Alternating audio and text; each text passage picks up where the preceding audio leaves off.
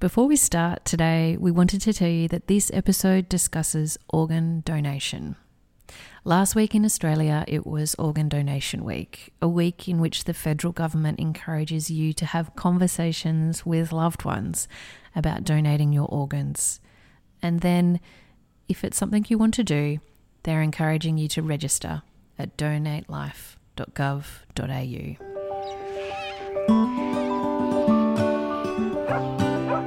When this match came up, it was Harvest.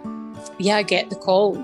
Get to Bathurst, get on a plane, get here, we've got your liver. It's ready to go. He couldn't get home. So, because you know what Harvest is Harvest. You can't stop.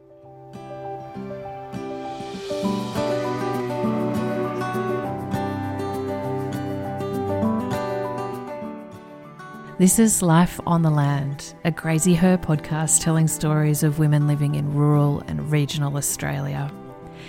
I'm Skye Manson, your host for this episode. This week, we're back with Heidi Castledon from Hovels Creek near Burrawa on the southern tablelands of New South Wales. In her lifetime, Heidi has been the recipient of not one, but 2 organs, 2 livers, donated by strangers.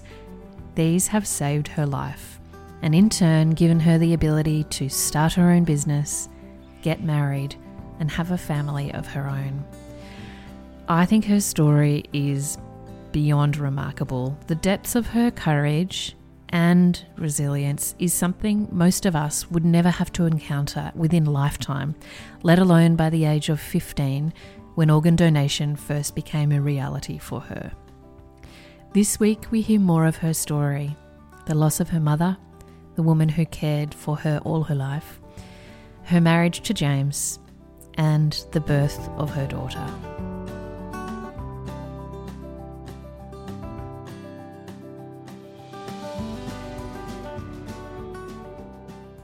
What happened next? You had met James and you had become unwell. Yes. And you had your second transplant. And what happened next? Was it a better take? Please tell me yes. It was incredible. It took 2 years from them saying we need this pretty quickly to getting it. It was 2 years, and they were 2 very, very long, difficult, sick years. James nursed me, unbelievably, unbelievable. The way that he cared for me and got me through that. I don't think I would have. It would have been a lot easier to give up. Let's put it that way. If I didn't have him there, and this time around, the lead up was very different because I knew what was coming, and obviously being a lot older and with a lot more experience, and just having been through all of this with Mum. And we also, during that time, lost James's dad. He had pancreatic cancer and had a very similar trajectory to Mum. Doctor had been telling him it was a hernia or something for many years, and the same, within a couple of months of diagnosis, he had passed away. And I was really privileged to be with his family, in caring for him and nursing him at home. His sister and Mum, allowed me to be there with them to support and help with him at home, which was a real privilege. We went through that whilst I was very sick, and we were in Burrell at his dad's place at the time, and I actually officially went on the transplant list, the day of John's funeral. We were at the house, and he was becoming obviously very, very close to the end, and I was becoming very unwell. And so I took James into the bedroom. I just said, look, take me to the hospital, get me out of the way. Like, just let somebody else take care of me, because you can't, and your family can't be distracted by this. Drop me off at the hospital and come home. And so his beautiful sister Auntie took me to the hospital in Inverell, which very quickly flew me off to Sydney, and which was exactly what we needed to do. I needed someone else to look after me and to, let them have their time. So I didn't make it to John's funeral, which was very, very hard. All our beautiful friends were trying so hard, fly to Armidale and we'll pick you up and we'll do this and we'll do that. But I just thought, I can't be there and be sick and need caring for and looking the way I do. I looked horrendous. Like I looked very, very sick. I can't be that distraction. And so I stayed in Sydney in the hospital, and which was the right decision, as hard as it was. And it was that day that they sort of had looked at everything and said, yeah, no, we can't do this anymore. You're back on the list. So it was a pretty intense time. I guess you just, like I keep saying, just do it. You just keep going. Well, I did have some periods during that time that I did get a bit better, had better times. And when I did get called for the second transplant, and it finally came through, I was thankfully having a period of wellness, because there'd been times where I was actually too sick to have the transplant, because that's the balance. You've got to be unwell enough to be your turn on the list, but you've got to be well enough to survive it. And there were times that I wasn't. So when this match came up, I was well, and it was harvest. So James was harvesting and so not around. And I, of course, got called in the middle of the night sometime, and he's in a paddock somewhere. And, I get the call, get to Bathurst, get on a plane, get here, we've got your liver. It's ready to go. He couldn't get home. So, because you know what, harvest is harvest. You can't stop. I'm sorry.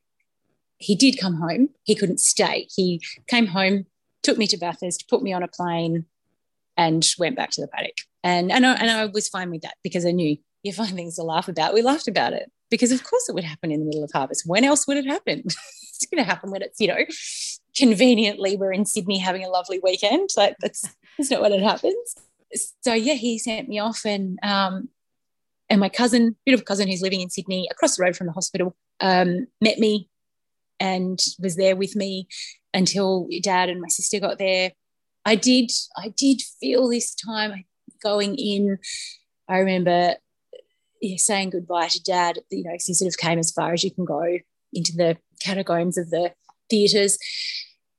Came with me as far as you could go, and I remember saying goodbye and giving him Mum's necklace, a locket of Mum's that I had, and taking that off and giving it to him, and I did have a moment of, okay, okay. I imagine it was very hard for Dad, but the next thing I know, I'm awake and in ICU, and within hours, it's having a liver transplant is like changing the oil filter. It's just, it's not that simple. It's a little bit more complicated. Mm-hmm. But the effect of it is putting a new filter in. So basically, your blood has been going through this filthy, gunked up filter for however long. And so your body is just full of poisons and toxins, and that's why your skin goes yellow, and so all the bile builds up. And so I was a highlighter. I was like a fluorescent yellow highlighter. That's what the color of my skin and my eyes. Within hours, I woke up and I was pink. Like my eyes were white within a day. And it was literally a new filter, cleaned everything out. And it couldn't have been a better match. And I remember them talking about it in pre-op before I went in. They were saying, this liver is amazing, which is, it's a double-edged sword because you don't know who it's come from. They say, this obviously has come from a young person who's been really healthy, that really looked after themselves, we're guessing they perhaps are an athlete or, someone who was really fit and healthy and looked after themselves really well. This liver is pristine and it's a perfect match, and it's just going to be amazing. And it was that amazing. That's how it was. At the same time, that liver's come from a young person who was living really well. That's one of those ones to wrap your head around. That's one of those late night ones to think about. But for me, what that meant was by the time James got there, it was probably 36, 48 hours post-surgery, I knew when he was coming, that I knew what time he was going to be there. I was out of bed.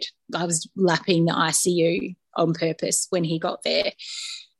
Now, he'd put me on a plane, a day or two beforehand, looking horrendous and not knowing if he's going to see me again. And, yeah, we just laughed and laughed. That's all we could do. I just remember. And he's like, I've never seen you smile like this. Like, I've never seen you smile like this. And we just looked at each other and we're just laughing, probably crying as well. I don't know. But, yeah, it was just one of those moments of, like, I'm still here. And yet the recovery was amazing. As a couple, no doubt, things that you had spoken about in the time sort of leading up to this were about your plans and dreams for the future, I'm presuming. Did you have a lot of that now in this moment? You knew that these things could be realised? Yeah, definitely. I think we didn't, I don't know, it's a weird one because it had been the majority of our relationship had really been dominated by this. And we had a moment it was probably about a month before I got the transplant. We sort of had this bit of a moment of reality of, if this goes on much longer, we can't do this. Like, it was getting too hard. And we were at that point. And physically I had about a month left to live. I was getting pretty close. And I knew it this time. I felt it and I knew it. And I did have moments this time of, this might not happen. And so we had conversations towards the end that, maybe this isn't going to happen and maybe we can't do this. But we did also, at the same time, which is sort of really bizarre concept, but as much as life was dominated by my illness, it also wasn't. We also just lived quite normally, which is sort of a bit of a bizarre contrast to, on one hand, be aware that perhaps you are not going to make it, but at the same time expecting that you will. Which is, again, the human mind is it's bizarre. And I think your mind does whatever it needs to do to survive and to stay sane. Easy life was my goal. Not quite sure what that easy life looked like, but I just wanted it to be easy. Obviously, children are something that you discuss when you're in a relationship. James knew from the start that the likelihood of me having a child is pretty minimal, for a number of reasons. And I'd accepted that from, a long time before that. And I don't know if I was okay with it, but it was just the thing. That's just how it was. But again, that strange contrast that my mind, or I don't know if it's my soul or what it is, still kind of just expected that was going to happen at some stage, even though I've had conversations with doctors that, to prepare me for that and to know that this is probably not going to be your path. Like, you're probably not going to have this. And if you do, it's going to be really hard. Don't know if you want to put yourself through that. We had sort of accepted it, but not given up on it, because you just can't. And about a year, we got married a year after my transplant. The transplant in November 2013, and we got married in October 2014. That's awesome. That's a pretty quick turnaround. Yeah, well, I was just well. I was just immediately well. And I was like, righto, well, we've got that whole transplant business out of the way. So I suppose we probably get married now. Let's do that. And we did.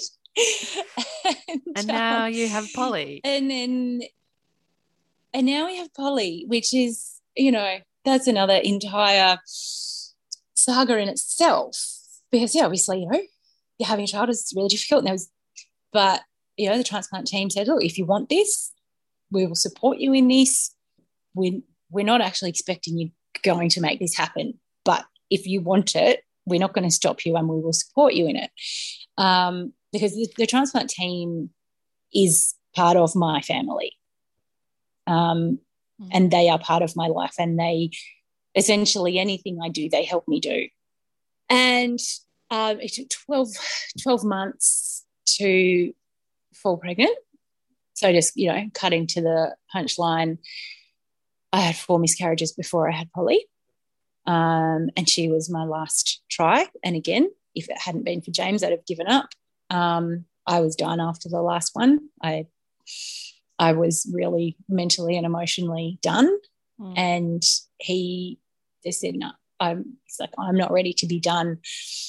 And so I respected that. And I deep down, because he was like that, I could feel the way I felt because he was prepared to carry us. Yeah.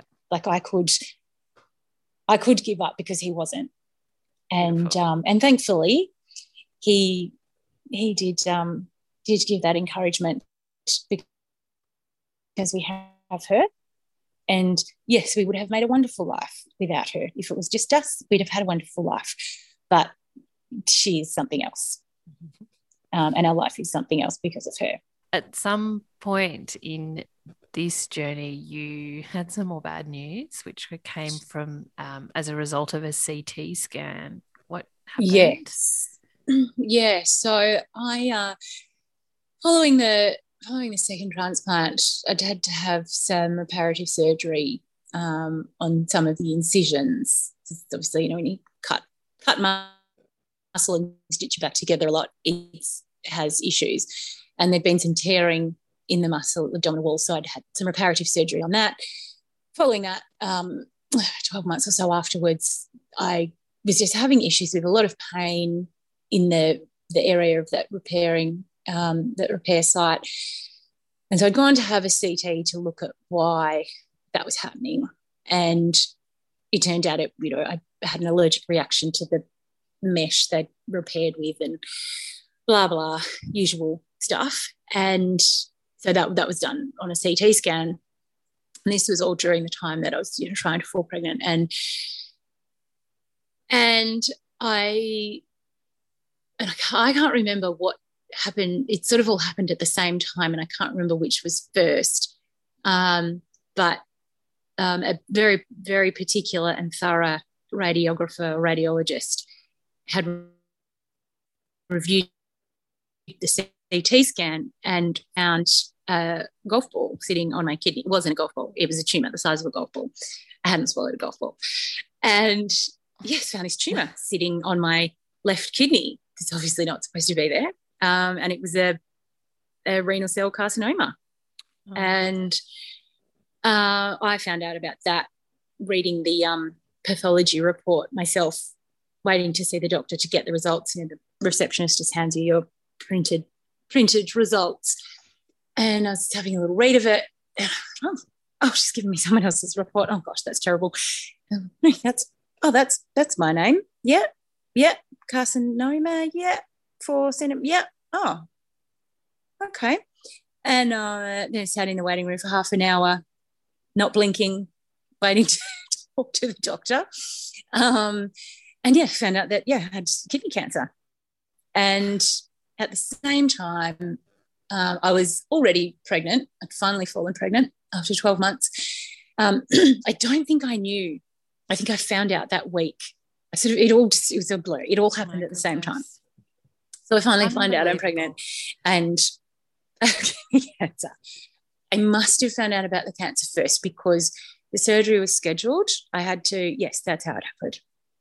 I had to have half the kidney taken out with this tumour, and that was all scheduled for March. Then then discovered I was pregnant. So just as I scheduled this surgery, discovered I was pregnant. So the choice was to wait until the pregnancy was at a safe and viable stage and then have this surgery, or do it now and hope for the best, or wait until after I'd had the baby, which was not a very appealing option because, just what happens in your body and the way your hormones and everything operate when you're pregnant. The tumour would have just gone nuts given all of that. So that was really not an option. And then the thought of having surgery right after having a baby, it was just not an option. So I cancelled the surgery. I just needed to just wait a bit and process and work it out. And it was a pretty major decision because they said, surgery. At this stage, you will most likely miscarry, just the trauma in your body. We don't expect a pregnancy would survive that. And then a few weeks later, I miscarried anyway, which was really, really hard because it had finally happened, and then to miscarry. But at the same time, I have to trust nature. I've got to trust that, this decision was taken out of my hands.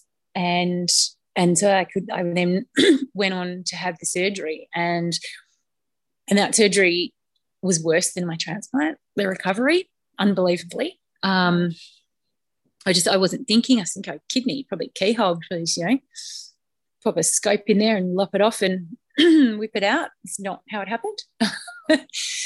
I went in with a form signed that they would try keyhole, and if that didn't work, they'd open me up.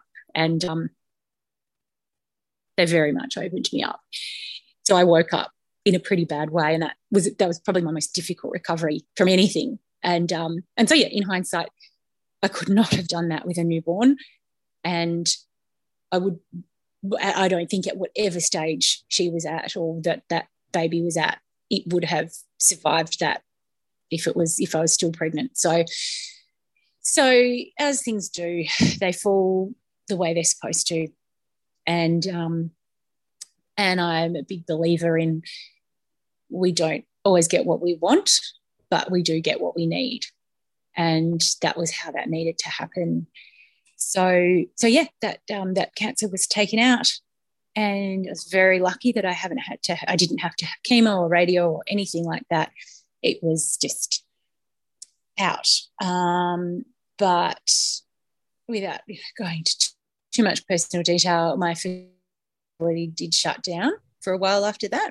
Just the trauma on my body, thankfully, obviously, did return. I went on to fall pregnant a number of other times, could not sustain it. Just taking a quick break from Heidi's story with a word from today's sponsor. Today's episode is brought to you by Antola Trading. Based in outback Queensland, this entire female-owned and run business is known for its stylishly designed work shirts for men, women and children. They're the shirts you've always wanted with the features you've always needed, like longer sleeves to keep you covered from the sun, pockets that fit your smartphone, and beautiful 100% Australian brushed cotton that is soft from day one. There's a story behind every limited edition shirt because Antola Trading believe in producing the highest quality products, as well as promoting the amazing men, women and kids on the land that they are created for. The newly released collection ranges from plain colours with contrasting collars and cuffs to more unique florals, watercolour cockatoos and ever-popular ginghams, and of course classic stripes and spots. Head to antolatrading.com, that's ANTOLA, or follow the link in our show notes to see the newest collection available now. Once these limited edition shirts are gone, they'll never be reprinted, so jump online before your favourite sells out.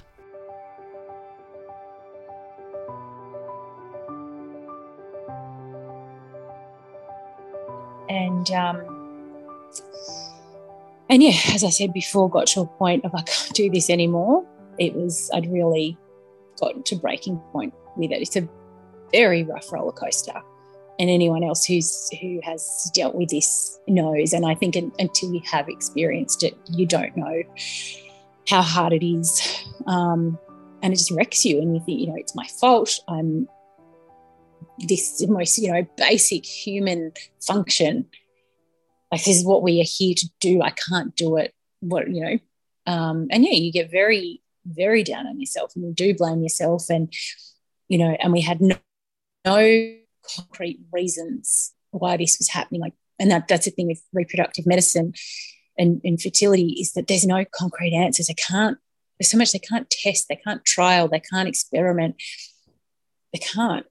So often you just don't have answers, and that's really hard to deal with because I'm an answers person. Like, I want to understand. Give me everything. I want to know. So eventually, I did fall pregnant with Polly, and we had seen another specialist they'd identified that antibodies I had developed in my blood were contrary to sustaining a fetus. Basically, my body was attacking and killing them.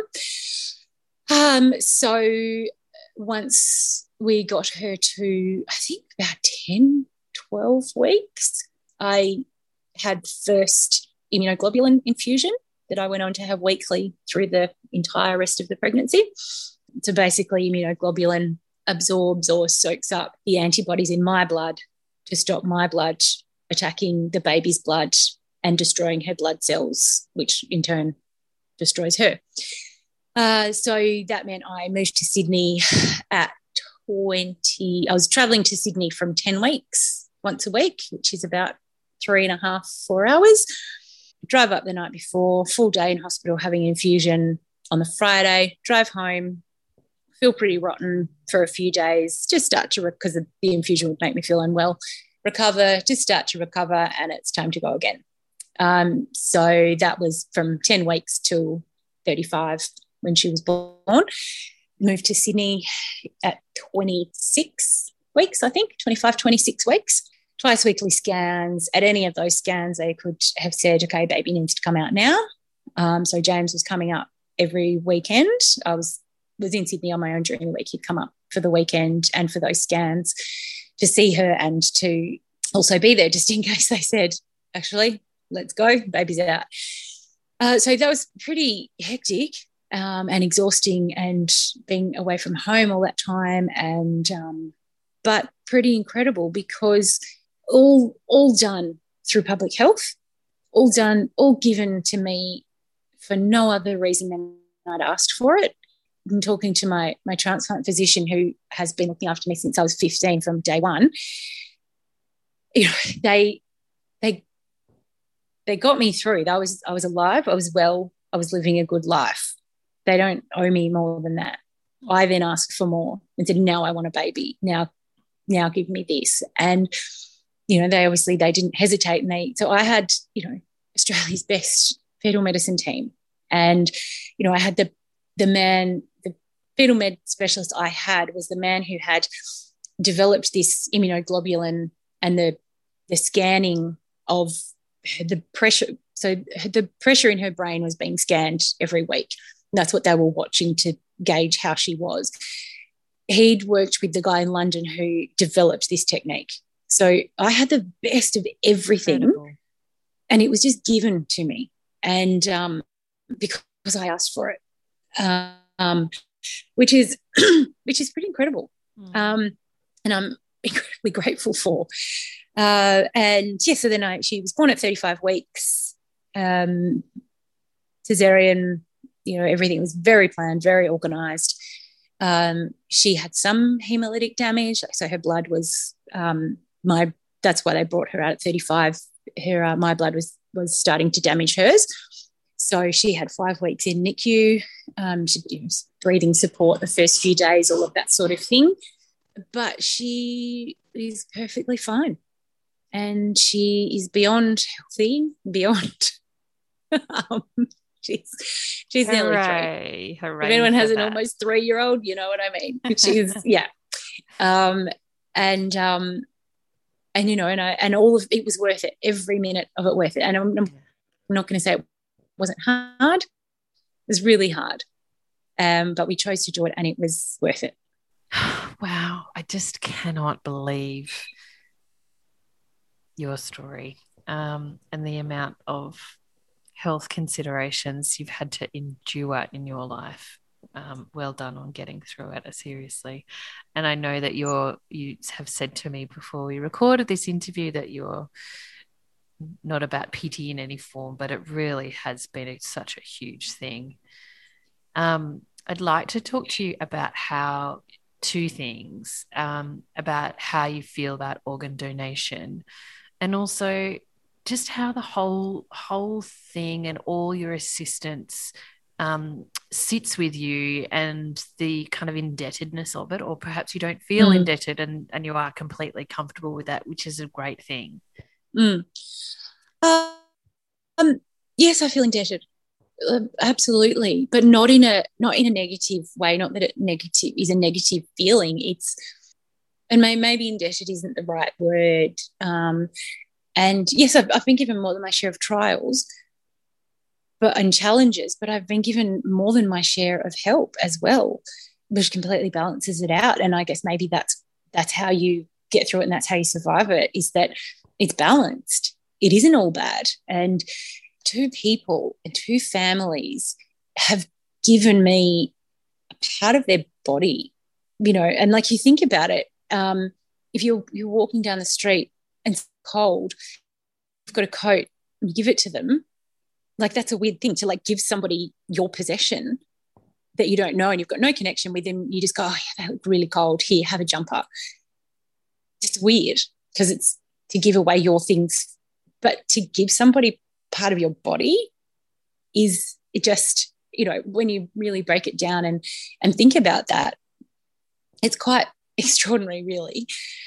But two people did that for me, and two families said yes to that, because ultimately it is up to the family at the time. And whilst they're going through their very worst thing, and I know what that worst thing is like to go through, that's pretty intense, and intrusive on that grief and that process that family's going through. So to say yes in those circumstances, to think of somebody else in those circumstances, is huge. And it's of no gain to you whatsoever. You don't get anything out of it. But the value of it, it's just inexplicable. I mean, it's like, the way I describe it, you don't just stop somebody from being sick. Like, yeah, okay, I was sick and it was awful, and if I didn't get it, I was going to die. But getting it didn't just stop me from being sick and experiencing what I was experiencing at the time.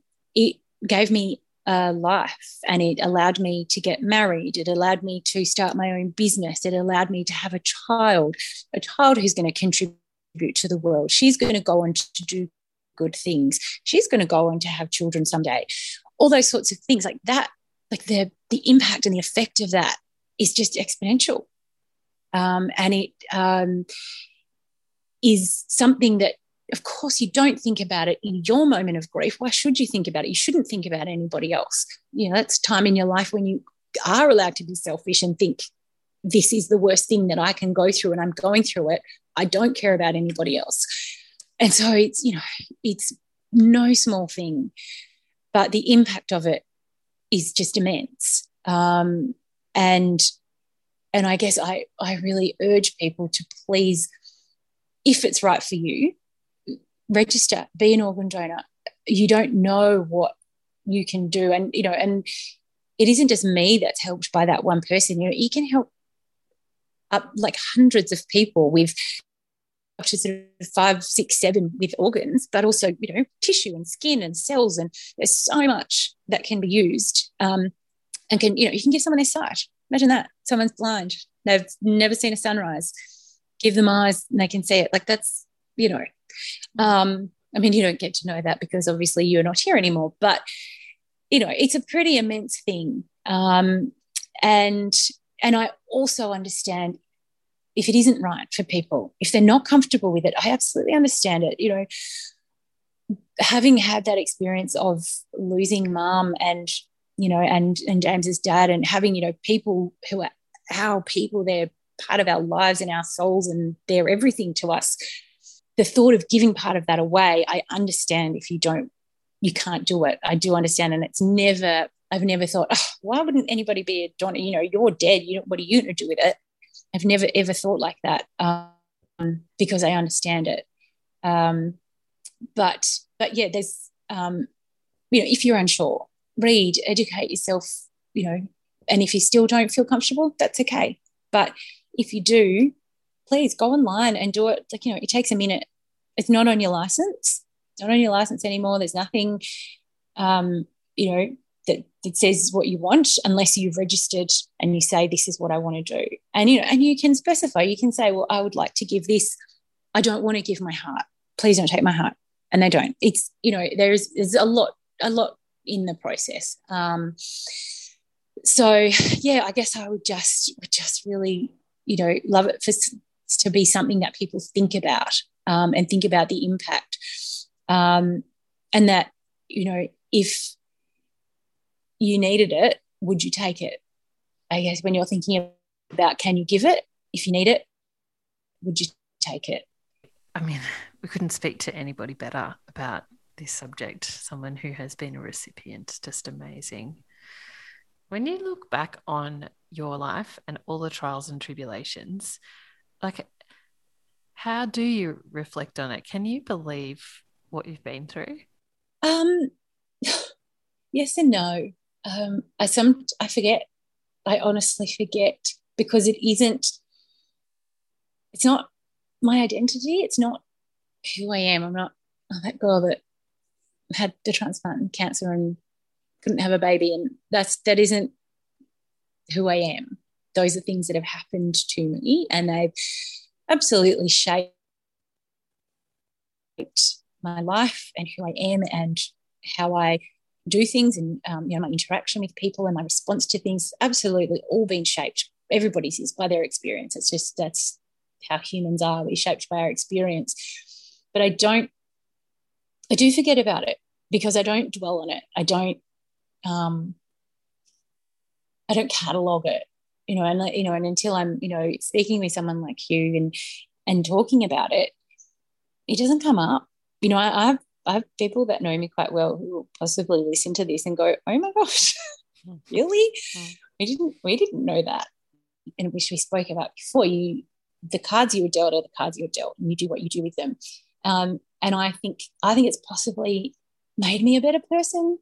I don't know. I don't know. And not to say that I am I don't do everything right all the time. I don't always make the right decisions, and and I get cross and I get annoyed, and I'm a human. But I think I'm thankful to have a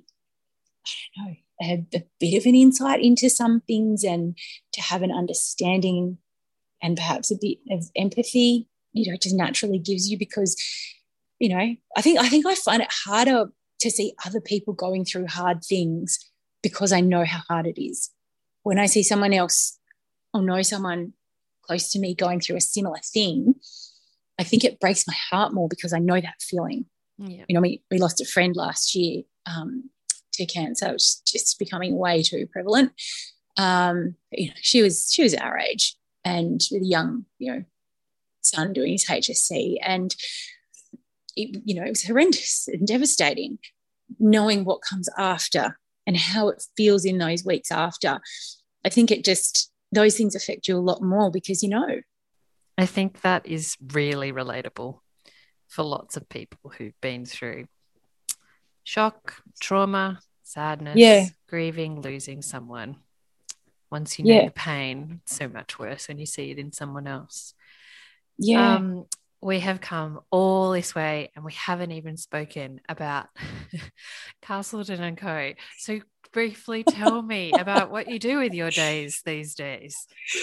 Oh, I sew. Well, if you ask Polly, I make dresses at my working shop. That's my technical job description. I make dresses in my working shop. So yes, I have my little clothing label, which started just at home in our spare room several years ago, just making things for friends and wedding dresses and my wedding dress, and Mum always did all of those things, make everybody's formal dress and everyone's wedding dress, and I've been sewing since I was 6. As I talked before, that Mum always sewed and taught me from when I was very little, making dolls' clothes, and it's just something I've always done. I haven't done formal training. I loathe to call myself a dressmaker or a designer, because I've not been to school for that. I've been to the school of Mum, and the school of learning as you go. But it has just evolved into a viable business. Most of the time it's viable. Thanks COVID and things like that. But what kind of clothing is it? At the moment, it's women's clothing. I work with a graphic designer, a very dear friend of mine, Catherine, who we work together to create prints. So we do some printed fabrics that she's created these prints together, and they're exclusive to us. We print them ourselves. And we're just about to bring a new one out in spring, which I'm very, very excited about because we've not brought out for a little while. We've been a bit at the moment, we're doing a lot of beautiful, really beautiful linens, skirts, tops, dresses. It's beautiful colours in plain linens, just using premium quality fabrics. Our construction is everything. Yeah, focus on beautiful quality over masses of racks of stuff. And I make clothes that you can just wear and feel good in and forget about, you're not hitching it up or pulling it down or whatever, worrying that it's see-through. You just wear it and enjoy wearing it. That's why I make it, because I want people to enjoy wearing it. How do we find you? You can find me at castleton.co. It's my website. On Instagram at castleton_co. And currently we have all of our beautiful linen range on the Buy From The Bush Marketplace website. So you can get through there at the moment. Or you can just pop me a message and say, hey, I like that. Can you send it to me? We're pretty accessible anyway. Well, Heidi, it's been huge chatting to you. Thank you so much for sharing your story. Oh, it's my pleasure. It's my pleasure. Thank you for inviting me for a chat. It's really sort of think, oh gosh, it's just my life. Who wants to hear about that? So I hope that there's been something in there that, somebody can take something from and is of value to somebody.